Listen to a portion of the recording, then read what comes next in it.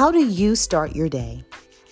Coffee Chat Mornings is here to simply encourage you to spend the first part of your day with Jesus. Whether you hit the ground running in the morning or maybe you have a slower start, I'm here to encourage you to spend the very first part of your day with Him so that it can set the tone of your day. We're going to declare some things. We're going to have a little encouragement from the Word. And then I'm going to get out of your way so you can spend the rest of that time with Him. So grab a cup of your favorite morning drink, get comfy, and join me, Darnell, for Coffee Chat Mornings.